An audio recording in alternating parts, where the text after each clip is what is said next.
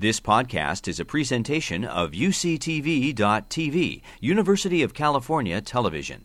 Like what you learn? Help others discover UCTV podcasts by leaving a comment or rating in iTunes. So we've heard lots of inspiration and wonderful comments from leadership. Now we get to I was going to say the meat of the program, but we're not allowed to say that. And it doesn't sound right to say the tofu of the program, right? So, but this is where we get into the real question of what are we going to do? What does the science tell us? What are some of the options for solutions? And to do so, we are going to hear from a series of speakers, all of whom are contributing to the report as well, which you will hear again tomorrow morning from Ram in terms of his summary. And to begin, we have first Bill Collins, who is a well-esteemed, very esteemed climate scientist at UC Berkeley, but also at Lawrence Berkeley Lab. And Bill is going to talk to us about pathways for bending the curve.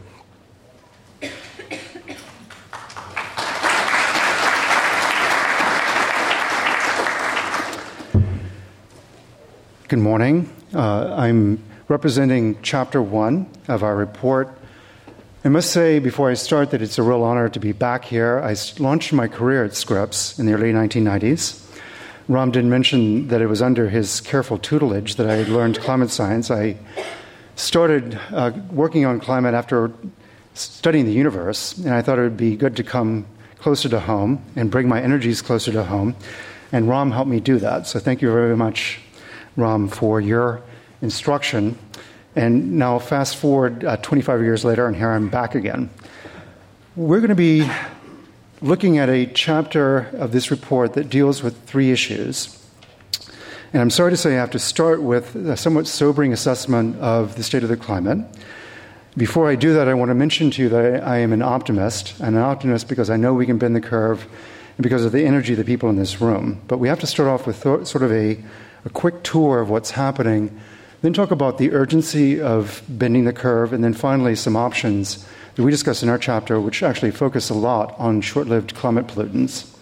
2015 is on pace to be the warmest year in modern thermometric records of the climate system. So records that go back 135 years. Established 2015 as possibly being the warmest year. 2014 was certainly the warmest year. 9 of the 10 warmest years have occurred in this century.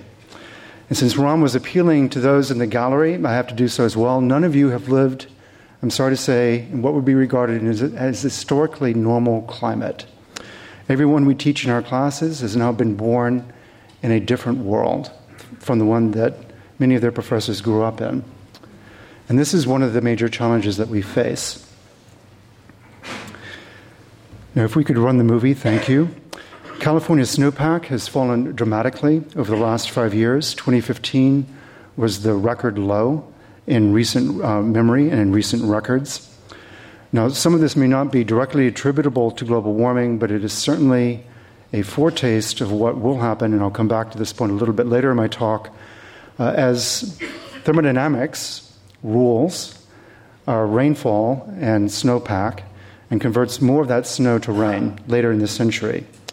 But the fact that we have such low snowpack this year, and in fact we've had several years where many of our historically snow-capped mountains have been bare from snow, as seen from space, is really a reflection of how much our climate has changed and what we have to look forward to. Drought is extreme to exceptional over most of California. And this is reflected in very low water levels in many of our critical reservoirs, 30% in many of them across the state. This picture that you see on the left is the drought monitor that I just downloaded last week from the National Oceanographic and Atmospheric Administration. And it shows that most of the state is really in an exceptional drought condition. Now, again, I don't want to necessarily attribute this to climate change, but it is a harbinger of how much changes to our water cycle can affect our daily lives. It's also a good chance to point out that the state has risen dramatically to the challenge posed to it by Governor Brown. He asked us to cut our water consumption by 25%. We met or exceeded that goal across much of the state. And this has been a real testament to the ability of Californians to act in concert when the need arises. And I think it's a very good prelude for the kind of challenges that we heard about this morning and that we'll be facing in the near future. So that's kind of a quick tour, and that was very California-centric. I recognize impacts are happening all over the world.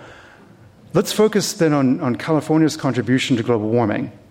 As people have already pointed out, it's relatively small, it's 1%.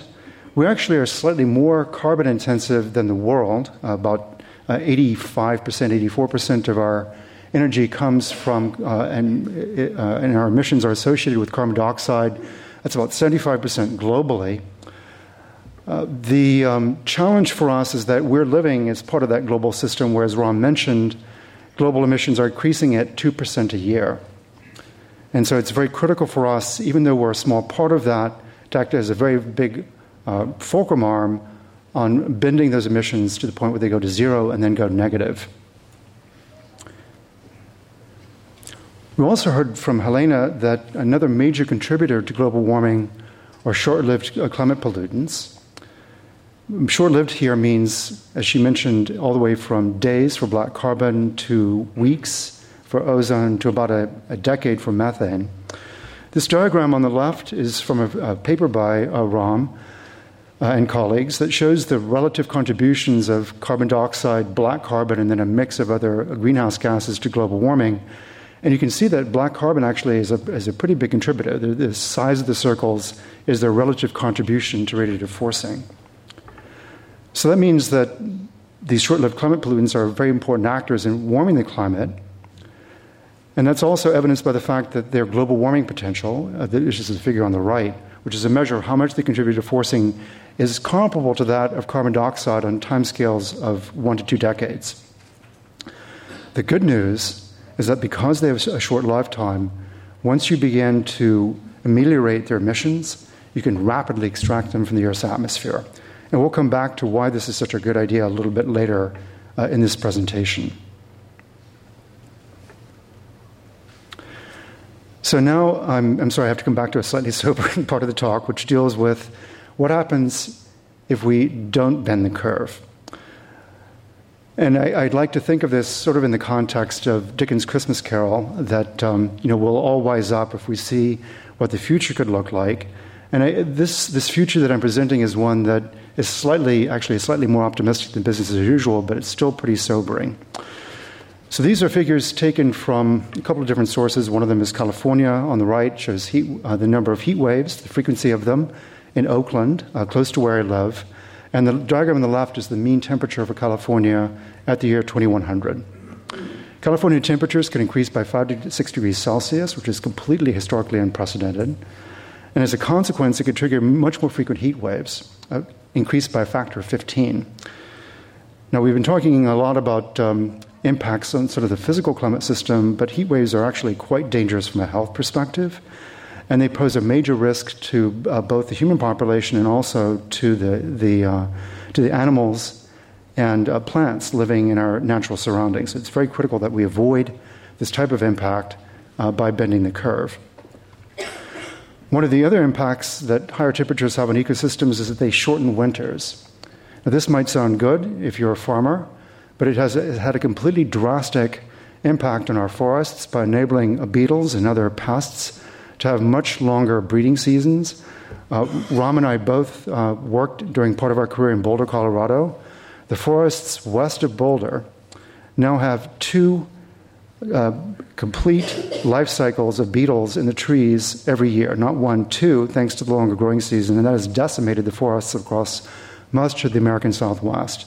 So this longer growing season definitely is a double-edged sword. We're not sure what's going to happen with rainfall in California. The storm tracks will definitely move north. That will make Canada wetter. It will make Mexico drier. But at the moment, our climate models are still not able to reliably predict what's going to happen in California. In fact, we still not sure whether the signal is statistically significant at timescales of a century. And that's the white regions that you see in these diagrams. It's basically where the models are giving us a coin toss as to what's going to happen. But the models are quite sure that thanks to the fact that snow melts when you heat it and you stick it in a warmer climate, warmer by 5 or 6 degrees Celsius, we're going to see dramatically lower snowpack by the end of the century. And it could decline by as much as 80%. That's going to cause stream flow in our rivers, on which we vitally depend, to start to plunge by the year 2050, perhaps by 25% or more. In some other river basins, the signal is much larger. And agriculture, which uses 70% of the water in the state of California, or 80%, depending on whose accounting you believe, could be one of the most dramatically affected sectors, thanks to this dramatically reduced snowpack and water availability. We should also mention sea level rise, and this is an issue which has both an impact, an economic impact, but also a major climate equity impact because of settlement patterns, particularly, and the ones I'm familiar with are in the Bay Area.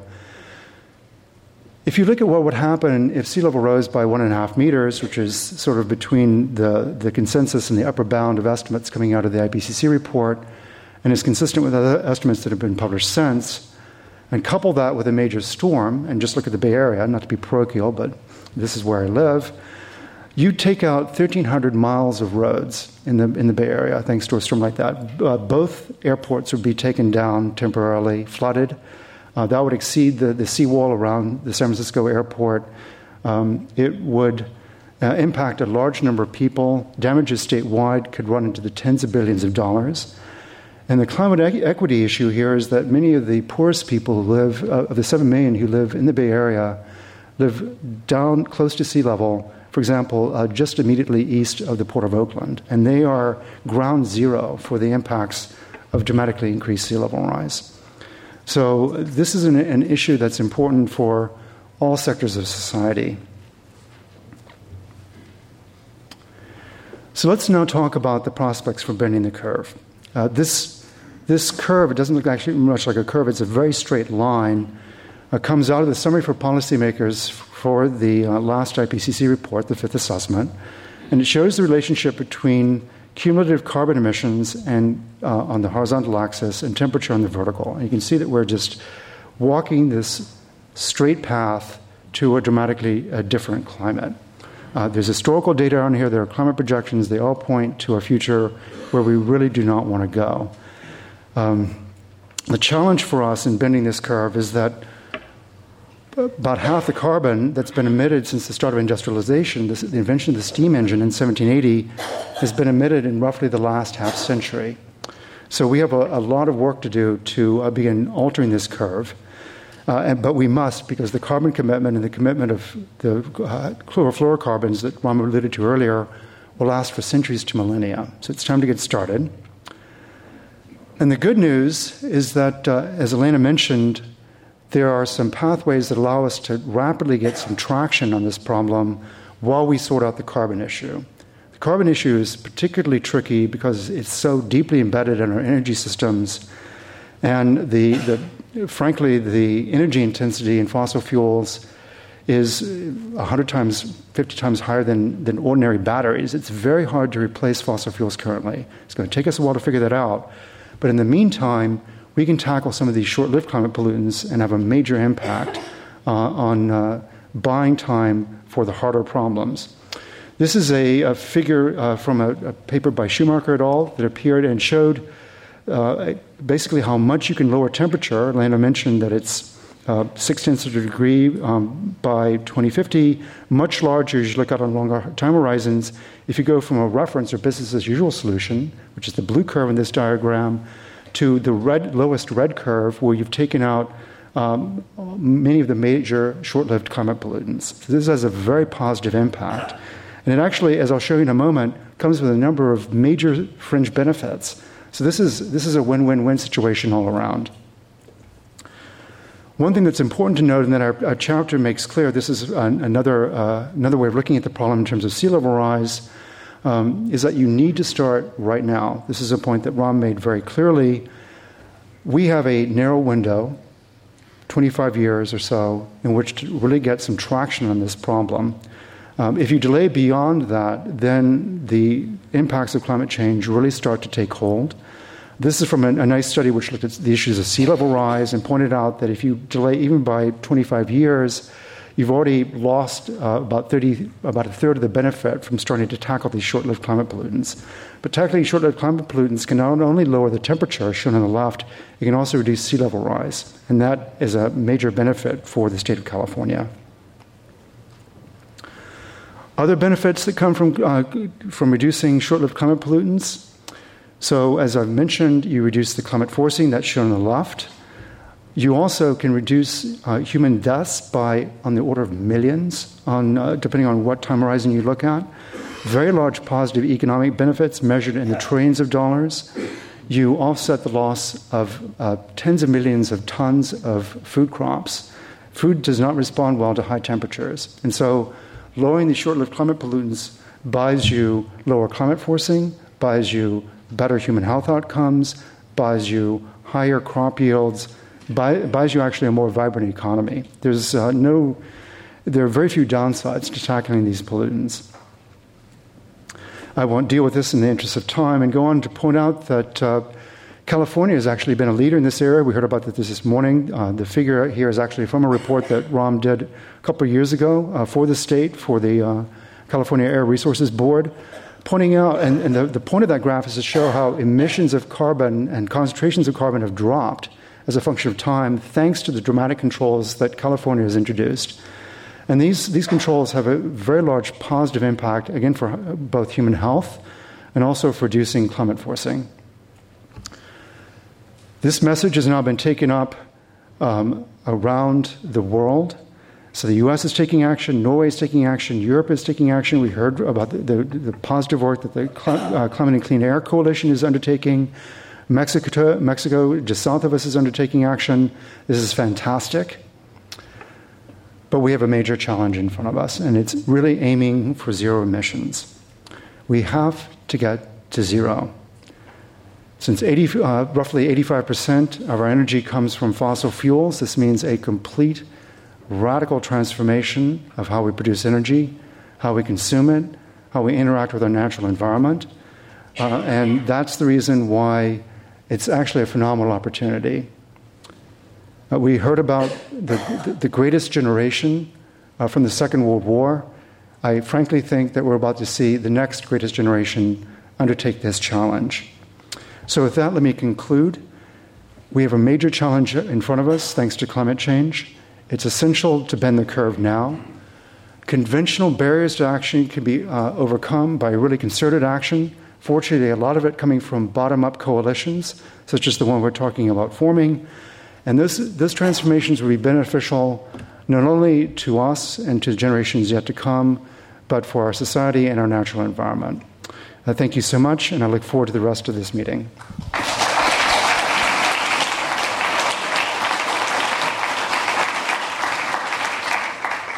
Thank you, Bill. We have time for questions. Yes, Nancy. Bill, you pointed out that California... There should be, excuse me, Nancy, there should be roving mics. Do we have those? If not, I'll repeat the question. So, you pointed out that California has made some big progress in least black carbon. In terms of the other short-lived climate pollutants, how much more can California do, and how significant would it be just uniquely to California beyond the globe? So the question was, what can California do beyond black carbon? And I'm happy to say that Governor Brown has put together a comprehensive plan that deals with several of the other short-lived pollutants, including methane. And so the state is taking quick action and actually has plans to reduce methane emissions by, I've forgotten the exact number, someone here would know, but it's in the tens of percent on a very short time horizon. So the state is now moving its attention to other short-lived pollutants. Thank you very much for that interesting talk. You mentioned that replacing hydrocarbon fuels was a much harder problem. What makes that a much harder problem? Well, the issue is energy density. So you think about launching an airplane. 747 on takeoff has 400,000 pounds of fuel on it. And it's very hard using conventional technology to get an equivalent amount of energy density loaded into the wings of a 747. So aviation is one place where that energy density is absolutely critical. Fortunately, there are a lot of other places where that energy is not so critical. And we had the pleasure of riding down here this morning in an electric bus. Ground transportation is one place where you don't need high energy density because you're not trying to, at least conventionally, not when you're operating a ground-based vehicle, you're not trying to take off. So that's a good thing. But yeah, it's the energy density. You're essentially using a legacy investment of nature and producing a really phenomenally concentrated form of solar energy that's been converted to chemical potential energy. We just need to figure out how to replace that and how to store it. It's doable, but it's hard. I have a question for you, Bill, regarding the not just the action on the short-lived climate pollutants, but probably also the larger carbon issue. If we look at the Montreal Protocol, which dealt with the emission of refrigerants and aerosol sprays, that was a very successful undertaking in terms of the action that resulted. And I understand, and correct me if I'm wrong here, but I understand that the involvement of industry at that time was crucial to that success. That is, they were at the negotiating table, and companies such as Dow Chemical were developing alternative products in parallel with this. What's the prospect for repeating the success of that with regard to, say, the short-lived climate pollutants? So in many cases, there's no particular reason why industry couldn't tackle, for example, the soot issue. I mean, soot is sort of it's an inadvertent product of combustion, of diesel combustion. It's actually, as I understand it, not that difficult to remove from the waste stream from combustion. And the question then is, why would industry be interested in undertaking this? How does it help their business model? Let's take methane as an example. All the methane that's being leaked from transmission systems and from systems that are removing it from the ground is wasted dollars. So industry has a direct incentive to reduce leaks from particularly from natural gas systems. So you incentivize them, and maybe they'll go tackle the problem. Currently, we have an issue with methane in the United States. The concentrations that we measure at ground level are several times higher than what EPA thought using their analysis. So it's clear that we have a lot of inadvertent emission of methane, and that's got to be brought under control. Okay. We have time for just one last question. Yes, in the back.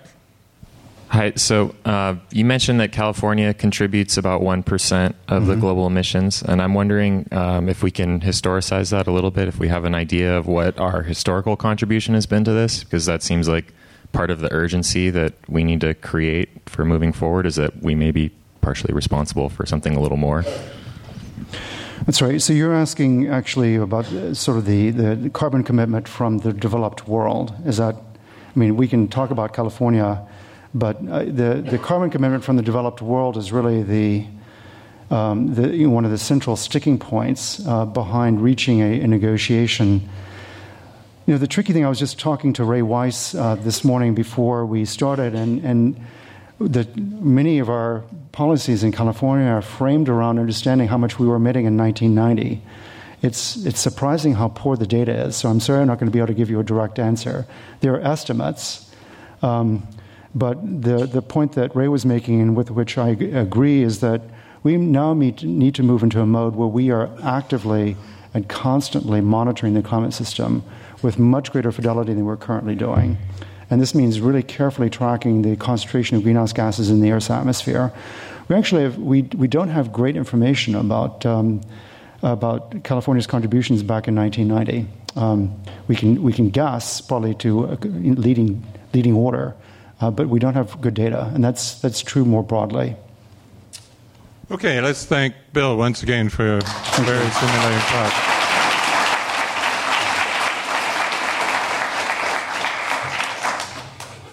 So I think you can see that from the comments made by Bill and others that this is a multi-dimensional challenge for us. And what we're going to do now is going to look at some of the other dimensions that go beyond just the climate science, which has been so wonderfully summarized by Bill. There are regulatory policy issues, economic issues, technology issues, communication issues, health issues. And so next we're going to hear about the policy and regulatory issues, and Julian Allison from UC Riverside is going to make that presentation.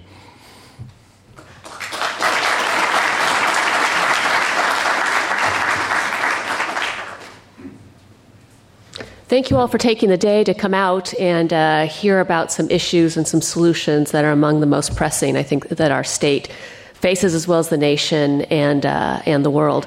I was lucky to participate with a wonderful group of scholars throughout the UCs focused on policies and law and local and regional policymaking, transportation planning, and there are volumes that could be said on policy and law. So what I've been charged with doing by our group is telling you about some of the highlights or some of the key takeaways from our exercise in reviewing all the law and policy at the multi levels within California.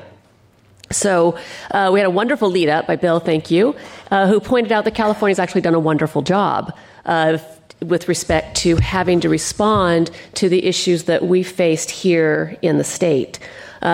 We began with climate change, moving into energy conservation policies, and these were wonderful lead-ups to actually tackle climate change when that became an issue. And again, echoing Bill, to our folks on the balcony, the young people today have lived in a world where there's always been climate change, and many of them don't realize that. So they take for granted some of the things that may have been difficult for others to adopt. New technologies, lower emissions, changes in the kinds of transportation available. They've grown up perhaps not knowing about all the science and all the dangers, but they've grown up living in a world where some of the solutions have been in place. So that can be a very good thing. We have, as a state, taken advantage of scientific, social, technological developments as they've arisen. And we lead the nation as well as the world in terms of the progress that we've made. California is known as a major economy.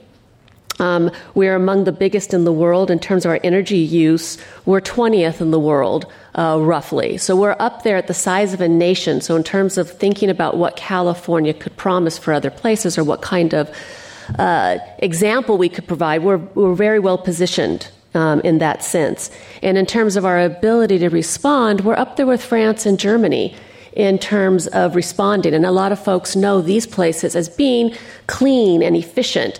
California's right there. Again, part of this has been our ability to respond, but another part of it is we're lucky. We're really lucky. California is on the coast. We have a lovely climate which hasn't required quite as much heating and cooling as some other places have. We've developed a high-end service economy which hasn't produced as much of the dirty sorts of pollutants that other parts of the world have. We're relatively affluent compared to not just other states, but the rest of the world. Yes, we do have environmental justice. We do have areas of poverty that we do need to tend to, but on the whole, we're relatively affluent and well-placed. And politically, we're left-leaning, which hasn't hurt. So even though I'm going to talk about law and regulation, we have to keep in mind that California has been lucky in a number of ways that might not be replicable across the nation as well as the world. In terms of climate change, of course, AB 32, the Global Warming Solution Act, is the thing that put us on the map in that area, the first state, the first place in the world to really take this seriously and begin to move in that direction. As has already been mentioned, we need to come down to 1990 levels, which we don't necessarily know precisely what those are, and we need to do that quickly. And looking forward, we need to continue to reduce moving through 2030, 2050. Getting there, again, built on this widespread movement of air and then energy quality beginning back in the 1960s. So certainly well before many of our students, well, all of our students were born, but before many of the faculty teaching today were born. Many of the people in this room, we weren't here when some of these things began. And California has long been known as the heart of where diffusion has come from in terms of moving these policies across the nation. So California set a very high bar, which set an example for states wanting to do their own thing or take their own initiative. And by the time the federal government took it up, it was like a really good bargaining chip. We'd already done it. It's very difficult to move someone once they've already invested, whether it's a technological change, it's an emissions limit, it's a particular strategy. We could say pretty firmly, this is what we're doing. And then because it was working, it was taken up. And in a number of cases, the federal law began to look a lot like California's law. And in the cases where ours was more stringent, the federal law would allow those more stringent policies to persist.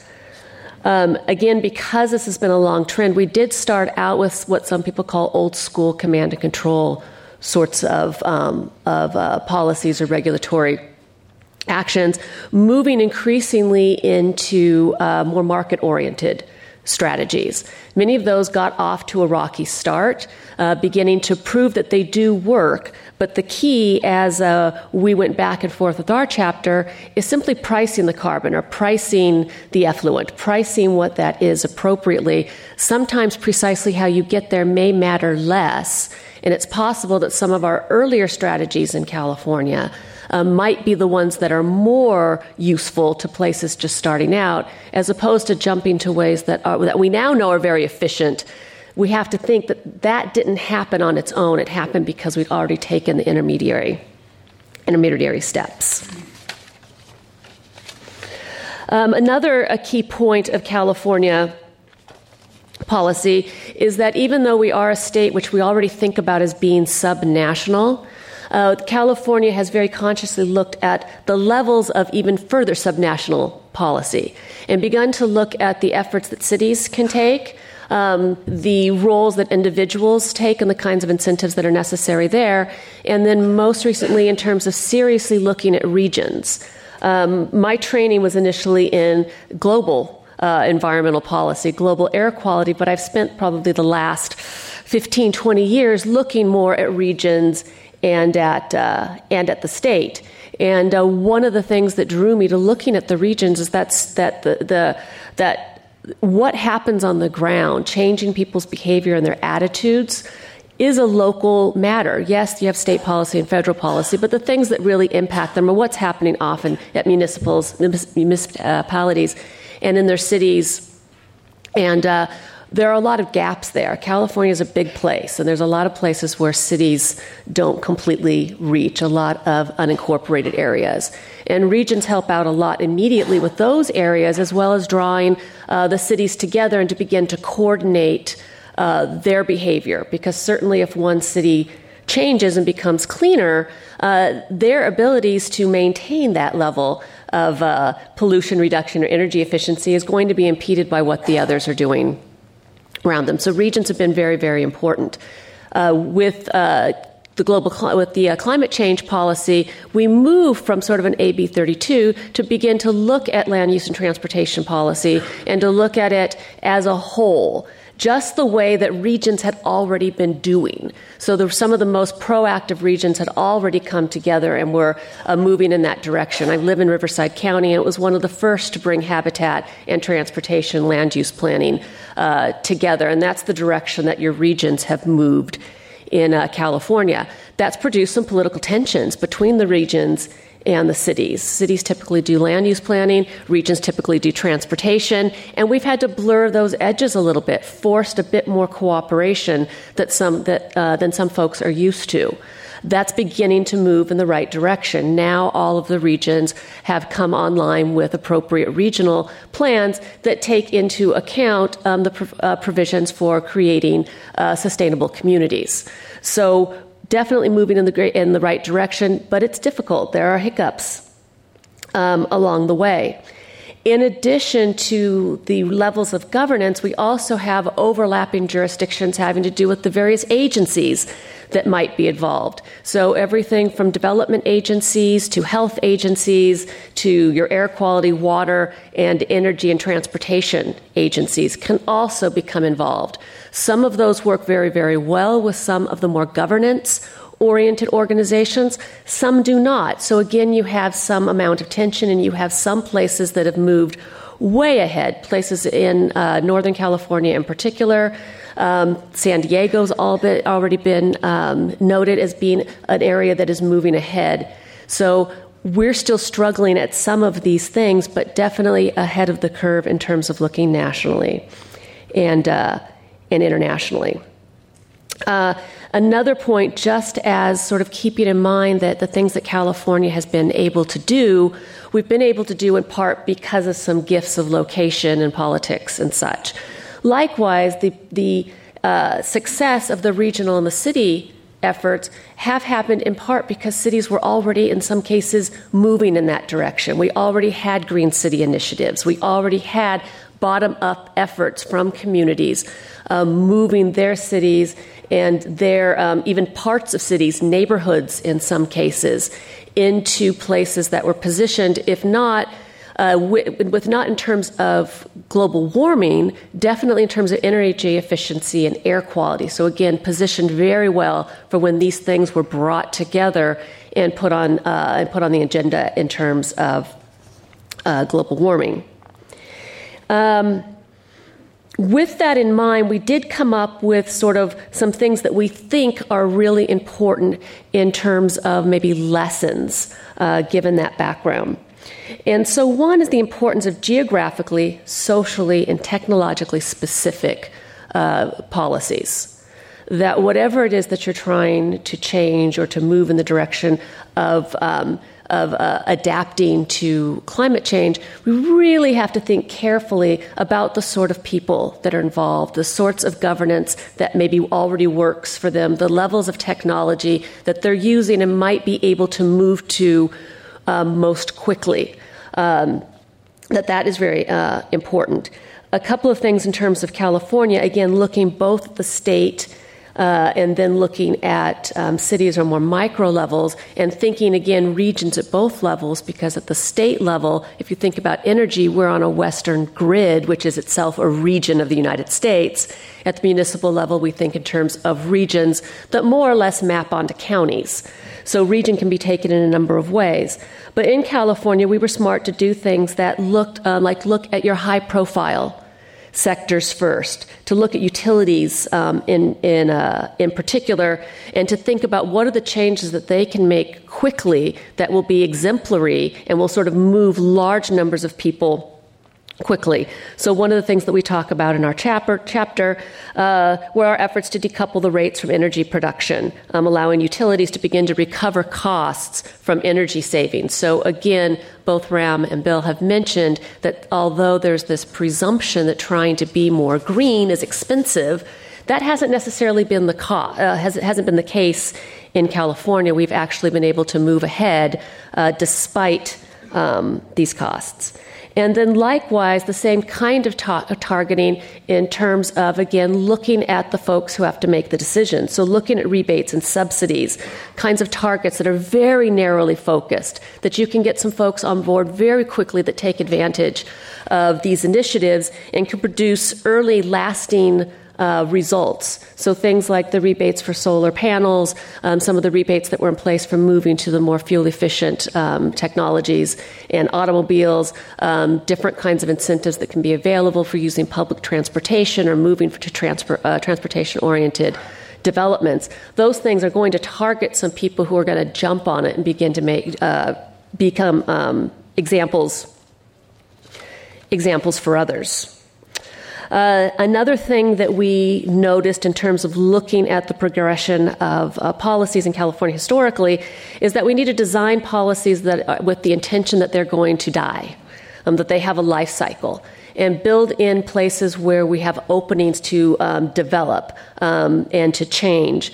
So things that we could put into policies, ways to come back to them, not just as an evaluative form, but that we are saying we're always going to adopt the new technology. Then it's already in policy that you're constantly looking for that new technology and you're positioned to bring it online when it's possible. Likewise with standards, you can achieve them by having a series of rebates. The rebates are in themselves sort of designed to die. Once we've reached that standard, we can set the standard higher and recycle that approach. But to think about that from the very beginning. In line with all of this is to think about mainstreaming climate mitigation. I also study gender. And we always talk about gender mainstreaming. So we need to be sort of climate change mainstreaming. Every decision that's made needs to be made with that climate change in position, from our educational decisions to technological decisions about adopting technologies or developing them, to the kinds of policy options that we're looking at, and in other policy areas. So outside of the standard transportation, energy, air quality areas, if we're looking at low-income housing, we should be thinking about climate change. If we're looking at we're going to develop new health policy, we should be thinking about climate change. It should be there present at all times. And then carrying it through some of this to these ideas, one of the things that came back again and again, and it's already mentioned again in here, are the environmental justice concerns. Many of the discrepancies across regions, across areas within the state, will often find pockets of poverty being aligned with places where it's the dirtiest and most polluting. And we all know the number of reasons why that happens. So special attention needs to be made in terms of looking at these places and keeping them in mind. Within California policy, we are continually looking at that more carefully and providing for funding that might come from a particular policy, that some of this is put aside to address concerns in those areas. And so one of the things that we were looking at is that, in things like the transportation area and air quality, which is about 37% of the problem in California, some of the things that are available, for instance, to students, which students are fairly poor, but they're a lot richer than some of the very poor people in our communities, and many students have free passes for the buses. But some of our disadvantaged people don't, and that's the only source of transportation that they have. So it's beginning to think through all of these things, that it might not be throwing a whole bunch of money to green up a particular area or a particular neighborhood. Maybe it's making some of the things that are accessible to everybody else more accessible to these less advantaged people. Likewise, things like energy, access, lighting, heating, etc. I recently did some work on environmental justice around the world, not at the time realizing some of the problems that I would find were present as well in my own city, in my own neighborhoods, but looking at what the cost of energy does to people. And students are one of the studies I looked at was students, and how students will save money on energy, heating and cooling by spending a lot of their time in places where it's free, right? So they'll spend the whole day out, let's say in a Starbucks or something, to take advantage of that. Well, I was sort of thinking, well, this is like in really poor places, and this is something that KG students, I have to use their computers all day or something. But it's not. When we looked a little more carefully, even in our own neighborhoods, we were seeing the same sorts of things going on, that we do have neighborhoods, even in relatively affluent California, where people do this as a strategy, try not to use their lights, try to turn things off, know all the places where they can use Wi-Fi or where the free computers are. And that might be something you think, okay, well, adults kind of have to, they're being smart, they're figuring this out. But when you find out that the pipeline to the UCs and the Cal States out of our public schools are full of kids who are also playing this game because their parents can't afford to keep the house heated or can't afford to run the appliances so that they have food and fresh food, that you begin to think that there are some things that we can make, that we can be thinking about as we put our policies together from the ground out, that no one, regardless of race, color, national origin, income, should be subject to the disproportionate share of the environmental effects. We've looked at that, but we need to be looking at everyone in the state. Likewise, the nation and the world should have access to cleaner, less expensive transit and sources of energy. That's just as much a part of adapting to climate change as some of the bigger things that we're looking at. And just to wind up, just a few other things. With these things in mind, we need to be thinking about developing stable coalitions over time so that we can move our policies in that direction. And I know that data has come up before. Many of the UCs are involved in projects where they're beginning to model and beginning to try to pull the different strains, social, political, economic, et cetera, together to model, but more and more we find that even if a lot of data is available, it's the age of big data, it may not be parsed out in the way that it needs to be. For some of the micro decisions that need to be made, you need, sort of neighborhood and street level data that might only be available at a higher level of aggregation. And so there are still very fundamental, basic research initiatives that are very important to moving us forward and improving the policies we have and making it possible for us to serve as a model for the nation and the world. Thank you.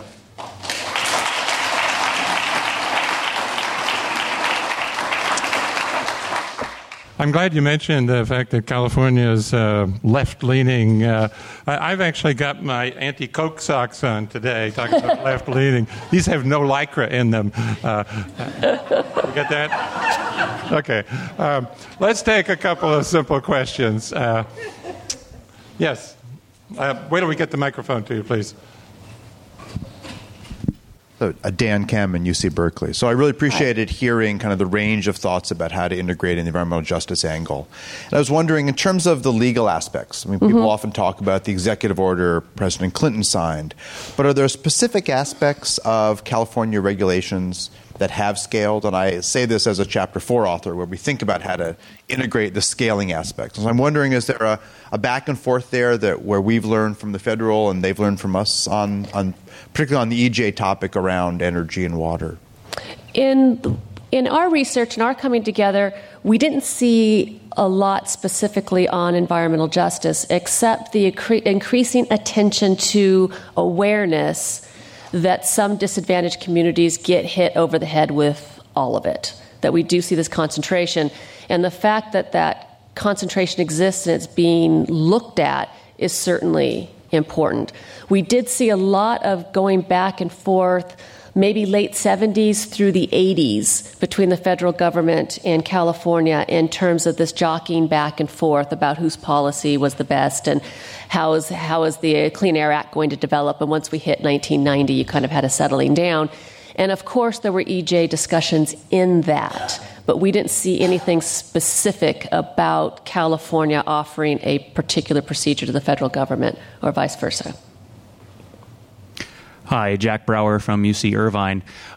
The policies that have been almost emulated around the world that come from California are primarily associated with criteria pollutant emissions. And so you mentioned the California Air Resources Board, one of the most successful agencies ever, and then the AQMDs throughout the state. And literally, these are emulated around the world. Can we do the same with climate? And can we include, of course, all of these criteria pollutant emissions in this climate discussion? And we've seen many places where the synergies exist, right? Reducing black carbon is, of course, a criteria pollutant, but also then has a big climate forcing function. And yet, when you talk to ARB, it's very difficult to integrate those two, right? So I'm thinking about integrated policies that would include criteria pollutants and greenhouse gases. Well, anything is possible. But again, a lot of it has to do with the history and how we got here. So, you started with a basket of criteria pollutants, and that whole story in itself about how those came about and how we moved is fascinating. But we had policies that did, and you sort of begin to layer. It's almost like that's kind of taken care of, and we've handled that in a particular way, and we've developed the way that we do that.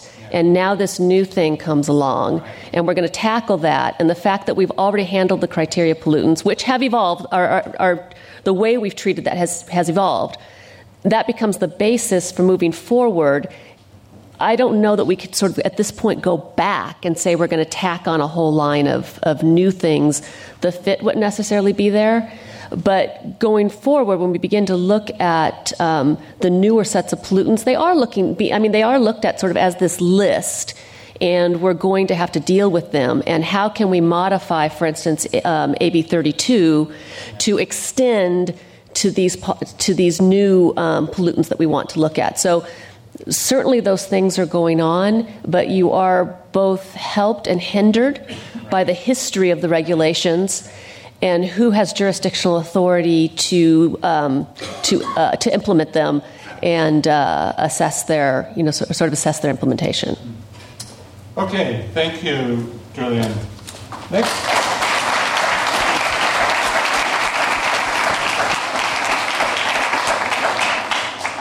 Okay, next we're going to look at the economic considerations, which, as we all know, are of paramount importance. We know there'll be some additional costs, but we need to manage that in the best possible way. And to address that, we have Maximilian Aufhammer from UC Berkeley.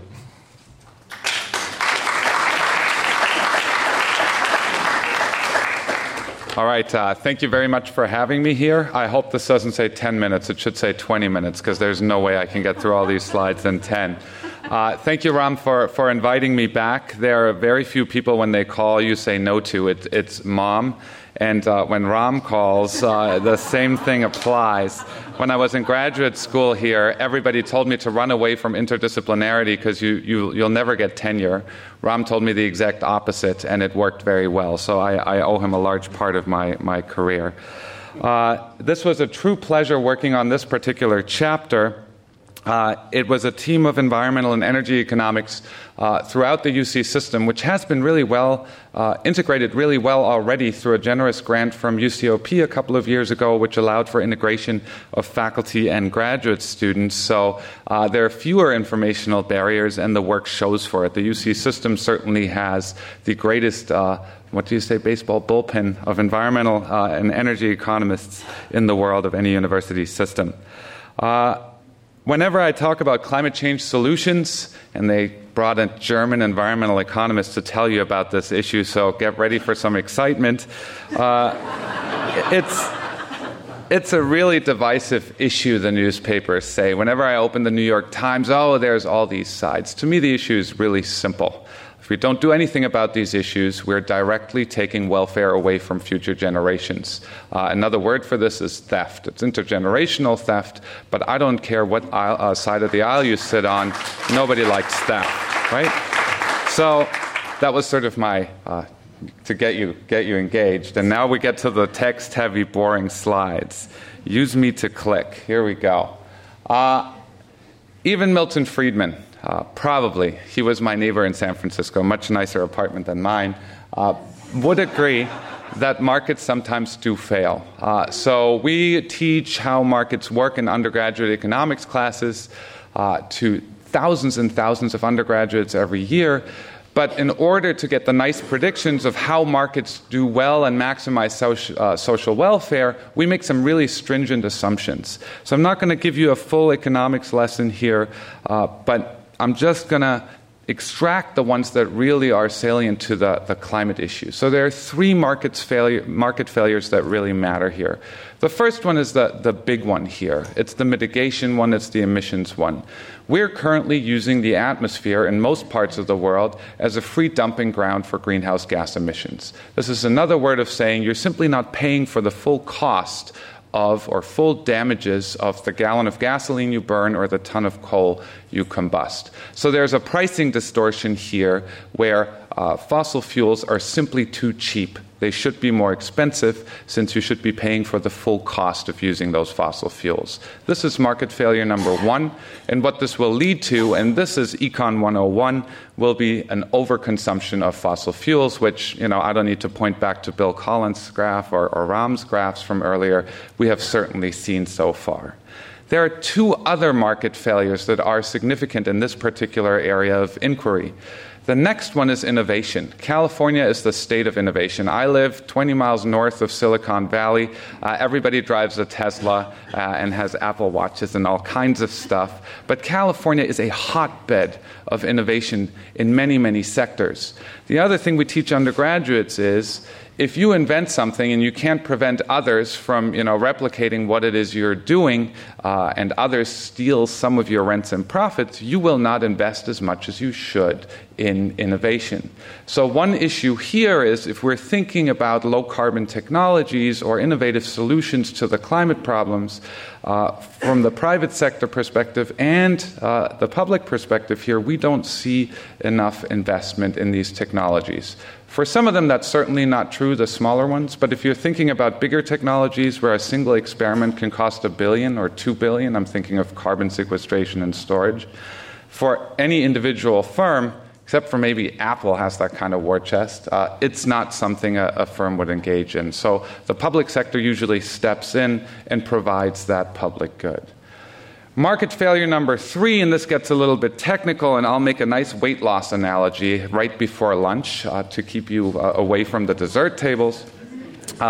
Market failure number 3 is when an individual country abates emission, meaning reduces its emissions, everybody benefits from it. What that, of course, means is there will be free riders, right? I engage, or the Germans, I'm German, did I mention that? The Germans have engaged in a tremendous amount of emissions reductions and environmental policy. When it comes to climate change, everybody stands to gain those benefits. Again, basic economic theory tells you if there's a free rider problem, which is inherent in a public goods setting, people will underprovide public goods. What this means, we get too few commitments towards emissions abatement, which is certainly what we've seen coming out of Kyoto, and I will argue we are running the danger of coming out of Paris with as well. All right, so let me give you a brief overview, just sort of 3 minutes, well, maybe even 2 minutes, of how we regulate emissions. And then let me give you the 6 recommendations that came from our chapter, the economics chapter, which actually led to a really lively debate with engineers and chemists and all kinds of people I didn't even know were in the UC system, and now I do, which was an ancillary benefit.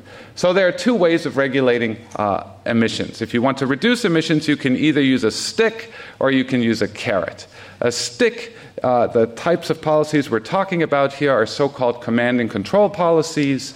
So you can think of emission standards. You tell individual firms or sectors, this is how much you get to emit, and that's it. It's like telling your kid at dinner, you're going to eat those carrots, and that's it, right? So command and control. You can also tell firms what they should use to produce their goods and services. Low carbon fuels is one way of doing that, or you outlaw coal and switch towards natural gas and other low or no carbon sources of fuel. And then there are, of course, the regulator's favorites, technical standards, where you tell a firm what type of technology the firm has to use in order to produce its goods. Anybody here from the private sector? Raise your hands. How much do you like to be told what technology to use? Not very much, right, generally. But we'll talk about that in a second. Incentive-based regulations are, of course, economists' favorites. Incentive-based regulations mean you correct the incentives in a way, those are usually monetary, in a way that the individual firm will do what's optimal in order to meet the target that you've set yourself. Could be an emissions target or something like that. But you let the firm choose how they meet that goal. They get to choose the technology. There's flexible mechanisms for trading, for example. So one way of doing that are emissions taxes.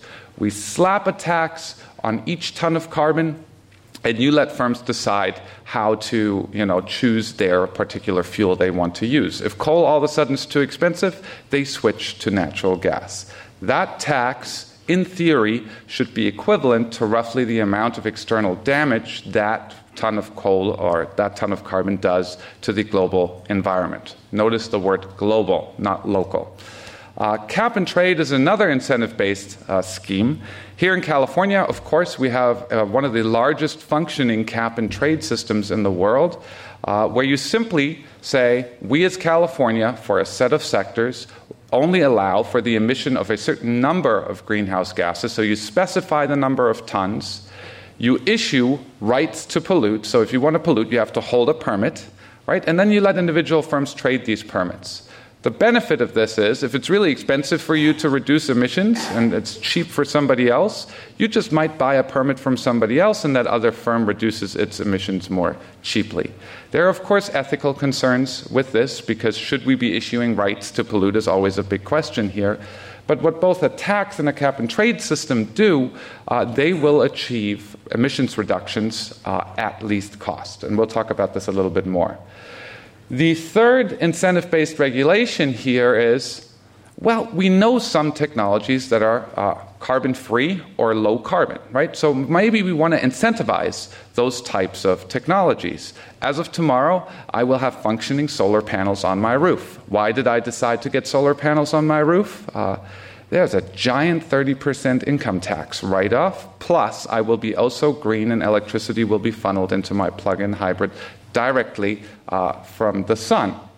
So the notion here is regulators can pick technologies that they think should be scaled up and issue monetary incentives for individuals to adopt these. The thing we have to remember here with subsidies, those dollars don't just come out of a printing press, they have to come from somewhere. They usually come from income tax revenue and then get redistributed towards these technologies. So let's get through some of the recommendations here, and then we can have a lively debate about how economists have it all wrong or all right. There's no middle ground ever. The rooms are always divided. But one thing economists do is when we think about whether a policy is good or not, we're worrying about three aspects here, and two of which economists are generally pretty good about saying something about. The third one, Governor Brown would probably have a really lively debate with us up here since he likes to talk about Rawls and Bentham and folks like that. But let's go in order here. Cost effectiveness simply means if you want to reduce a ton of carbon, a ton of emissions, you should do it at least cost, right? Why achieve a certain goal not at least cost is one question we often ask. But just because a solution is least cost doesn't necessarily mean it's good policy. So economists layer on top this notion of efficiency, where a policy is efficient if it maximizes the difference between benefits and costs. If costs are greater than benefits, it's usually not a good policy. If benefits are greater than costs, it's a good policy. And this is built into federal rulemaking and state-level rulemaking as well. So lots of economists do lots of free consulting for the federal government, helping them calculate these benefit-cost ratios. This is where the social cost of carbon comes in. The White House has issued an interagency working group report that calculates what is the damage from one additional ton of carbon, and that number is being used in, I believe, about 70 federal rulemakings so far in these benefit cost calculations. So climate change is moving into that territory. The third thing we worry about is equity, and this is frankly where economists aren't great. There are some economists that are great, but when we worry about who suffers the consequences from unabated climate change and who suffers the consequences from climate policy, how should we decide what's good and bad policy is a question here, right? Should everybody's welfare be valued equally? Should we worry about the well-being of the least well-off individual in society? So there are a number of ways of thinking about the equity implications of climate policy, and that's where I think, going forward, we can do a lot more thinking and involve folks who are certainly not economists, but are in philosophy departments and political science departments, for example. So let's get to some recommendations. Again, I'm not speaking here for the entire Bending the Curve author team. This is just the author team of the chapter we were on. But this is what we as economists, and all the authors were economists on this chapter, agreed on. The first goal we should want to worry about here is that the goal of policy should be to reduce the damages caused by greenhouse gases, right? That's the goal. There is an environmental problem that will result in damages by people and plants and frogs worldwide. So we should focus on minimizing the damages. Why do I even have to say that? Well, in the discussion, when you look at the policy solutions going forward, everybody has their favorite technology, right? We should reduce fuels by 50%. We should put low-carbon fuels into the fuel supply. We should pick solar panels. We should pick CCS, whatever it is you want. But when we think about going forward with meaningful climate policy, we should always remember that the target here is to minimize damages, not to roll out our favorite technology. Because frankly, it just puts blinders on you. And blinders, unless you're a horse in 18th century Vienna, are not a good thing. All right? And I'm going to make it explicit here, too, that we've been worried very much about mitigation at this point, reducing the emissions of greenhouse gases. But when you're worried about the quantifying future damages, it's not just mitigation. It's adaptation, too. This is a joint problem now. There is so much climate change baked in already that my 7-year-old is certainly going to live through, that we have to look at the problem as a joint problem, a mitigation and adaptation problem, not just emissions reductions. So this is, of course, I lose my membership card in the American Economic Association if I don't say this, all right? Economists would always agree that incentive-based instruments are preferable to sort of command and control technologies. We really like our carbon taxes. We really like our cap-and-trade systems.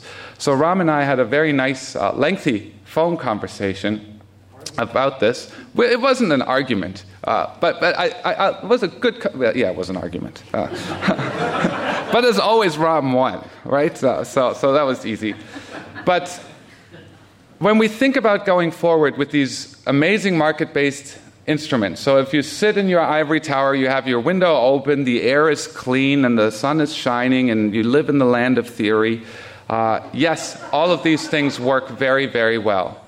But as you may have heard, China has announced that it will roll out a national level cap-and-trade system very soon, which is an amazing achievement, right? That China has agreed to doing something about aggregate emissions. This is amazing. But in order for a cap-and-trade to work, you need to know who's emitting what, right? A cap-and-trade system and a carbon tax don't really work unless you know how much people are emitting. So in order for these wonderful market-based technologies to really work, what you need is emissions inventories. If you don't have emissions inventories, it's a little bit like going on a diet without a scale, right? You stand in the mirror in the morning, I look good today, right? But a scale really tells you how much weight you've lost, so emissions inventories allow you to figure out how much your emissions have come down by. So if you just implement these market-based technologies without really giving it the tools, these policies need to work, you have a beautiful cap-and-trade system on the books, but you're not getting the emissions reductions. So there's a big literature in economics now, spearheaded by Michael Greenstone and a bunch of others, that really focuses on monitoring and figuring out how do you make these policies that are on the books work. And there's a lot of theoretical and empirical work going into how to design better market-based policies, which I'm happy to send you papers on. It gets a little bit nerdy now, and I only have 3.5 minutes, so I'm going to go through the next ones pretty quickly. Emissions leakage is a big thing. If in California we regulate climate change and we engage in all these mitigation measures, maybe dirty industries move next door and all we've got is all of a sudden, the same carbon but coming out of an unregulated area. So when we as a jurisdiction that just doesn't have to be California, that could be more broader than that, we have to deal with the issue of leakage, all right? The issue of leakage, there are methods and lots of economics papers out there that figure out how do you allocate permits in cap-and-trade systems, for example, to minimize leakage, but this is the big one, right? If the carbon just goes elsewhere, we've done nothing real here. The other thing I would like to argue, if we use command and control type tools, we like command and control type tools. Standards are really nice because there's no price that appears on a website, right? You don't know what it costs firms to reduce their emissions because it's a standard, right? A shiny gadget gets implemented somewhere, but we don't really know what the costs are. Versus with the cap-and-trade system, you know exactly what the cost of emissions reductions is because all you have to do is log onto the site and see what the price of permits is. So a lot of these standards here, renewable fuel standards, the low carbon fuel standards and so on, might be really, really costly, so they have to have a cost containment mechanism built in if you have to use these command and control methods. There's a nice thing, and we'll talk about Paris in a second. If we don't get full coverage of mitigation by all countries, right? If we just get the G20 on board or the G40 on board, we're going to have to start talking about border tax adjustments. If we have a climate club of the top 20 emitters, if you don't have a national climate policy and you want to sell into the climate club, you're going to have to pay some form of carbon tax, which the UN folks are going to start getting migraines because this is technically really hard to do, but this is a conversation we need to have. The last one, and this is the big one here, is in California. I mean, looking outside, it's gorgeous, right? This was my surf break out here. It's one of the most beautiful spots in the world. We like to worry about California's problems, but this is a global problem. What can California do to solve the global problem? Yes, we can do mitigation. If we reduce our emissions by 80%, we've reduced global emissions by 0.8 or 0.7%. It's not that much. But what California is a hotbed of innovation. So we need to figure out ways to incentivize innovation in California's both private sector and public sector. I'm talking about the universities, the labs, and all kinds of other research institutions to help us come up with solutions, technological solutions, whose goal it is to be exportable to the developing world, right? This is not about making money. There was that big disaster with that pill lately. This is not about making money, but this is about coming up with solutions that will help the world fix its climate problem. So I'm going to take 30 seconds out of the questions for 1 second. So we're heading to Paris with a new strategy. It's a little bit like a weight loss meeting. Everybody steps up and says, I agree to lose 20% of my body weight. Substitute body weight with greenhouse gas emissions. If we agree on these goals, we all go home and we try and meet those goals. It is easier to lose weight with a bunch of buddies. We all know that, right? But the issue here, it's still a self-imposed goal. And as somebody who's been trying to shed a few pounds, it's really hard to do. And I don't have a Congress I have to report to. So I'll leave you with this depressing slide here is how much warming are we going to get by 2100? This is a science paper that just came out recently that looks at the current pledges by national governments. The 2 degrees C path is at the bottom. The 4.5 degrees C path, which is a horror show, is on top, and 3.5 is roughly where we're headed with the current commitments towards Paris. This is a science paper. This is not official policy, but this is roughly a ballpark estimate of where we are. So I apologize for robbing you of 1 minute of questions, and I thank you for listening.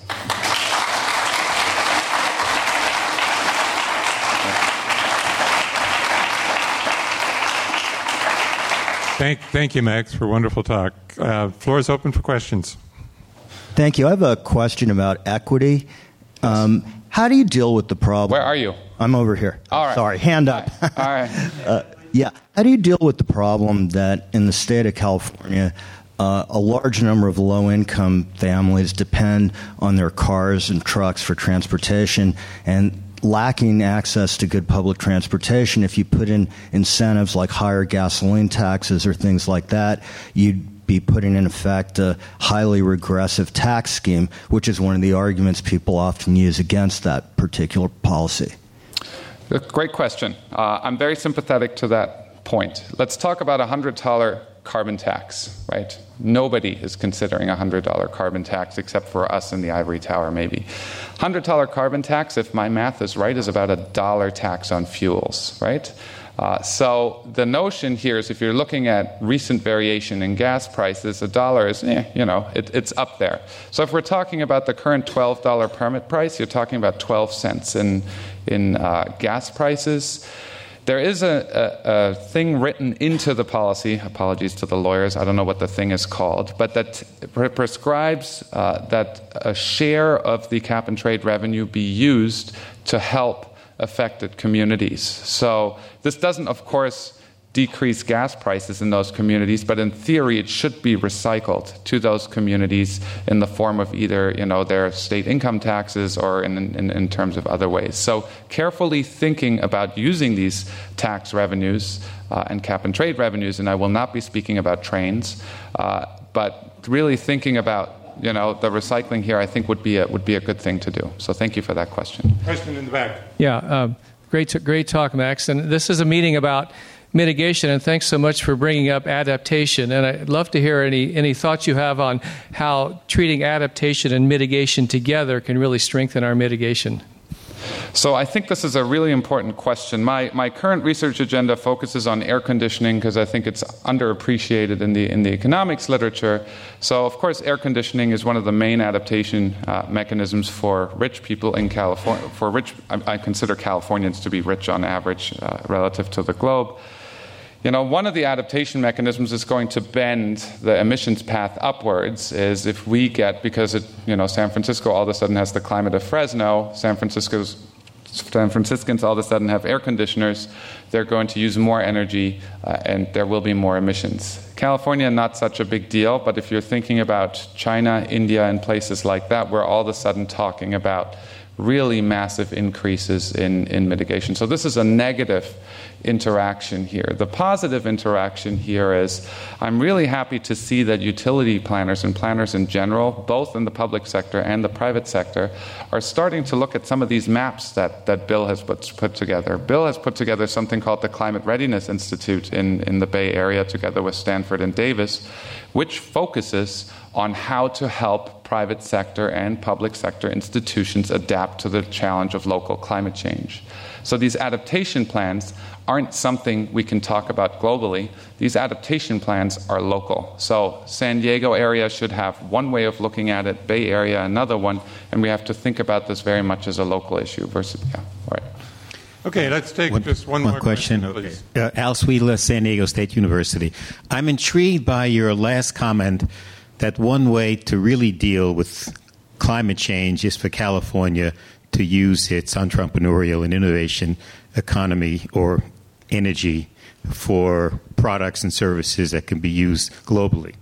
I run a program for the California Energy Commission, which specifically gives funding, fair amount, for new energy innovation products.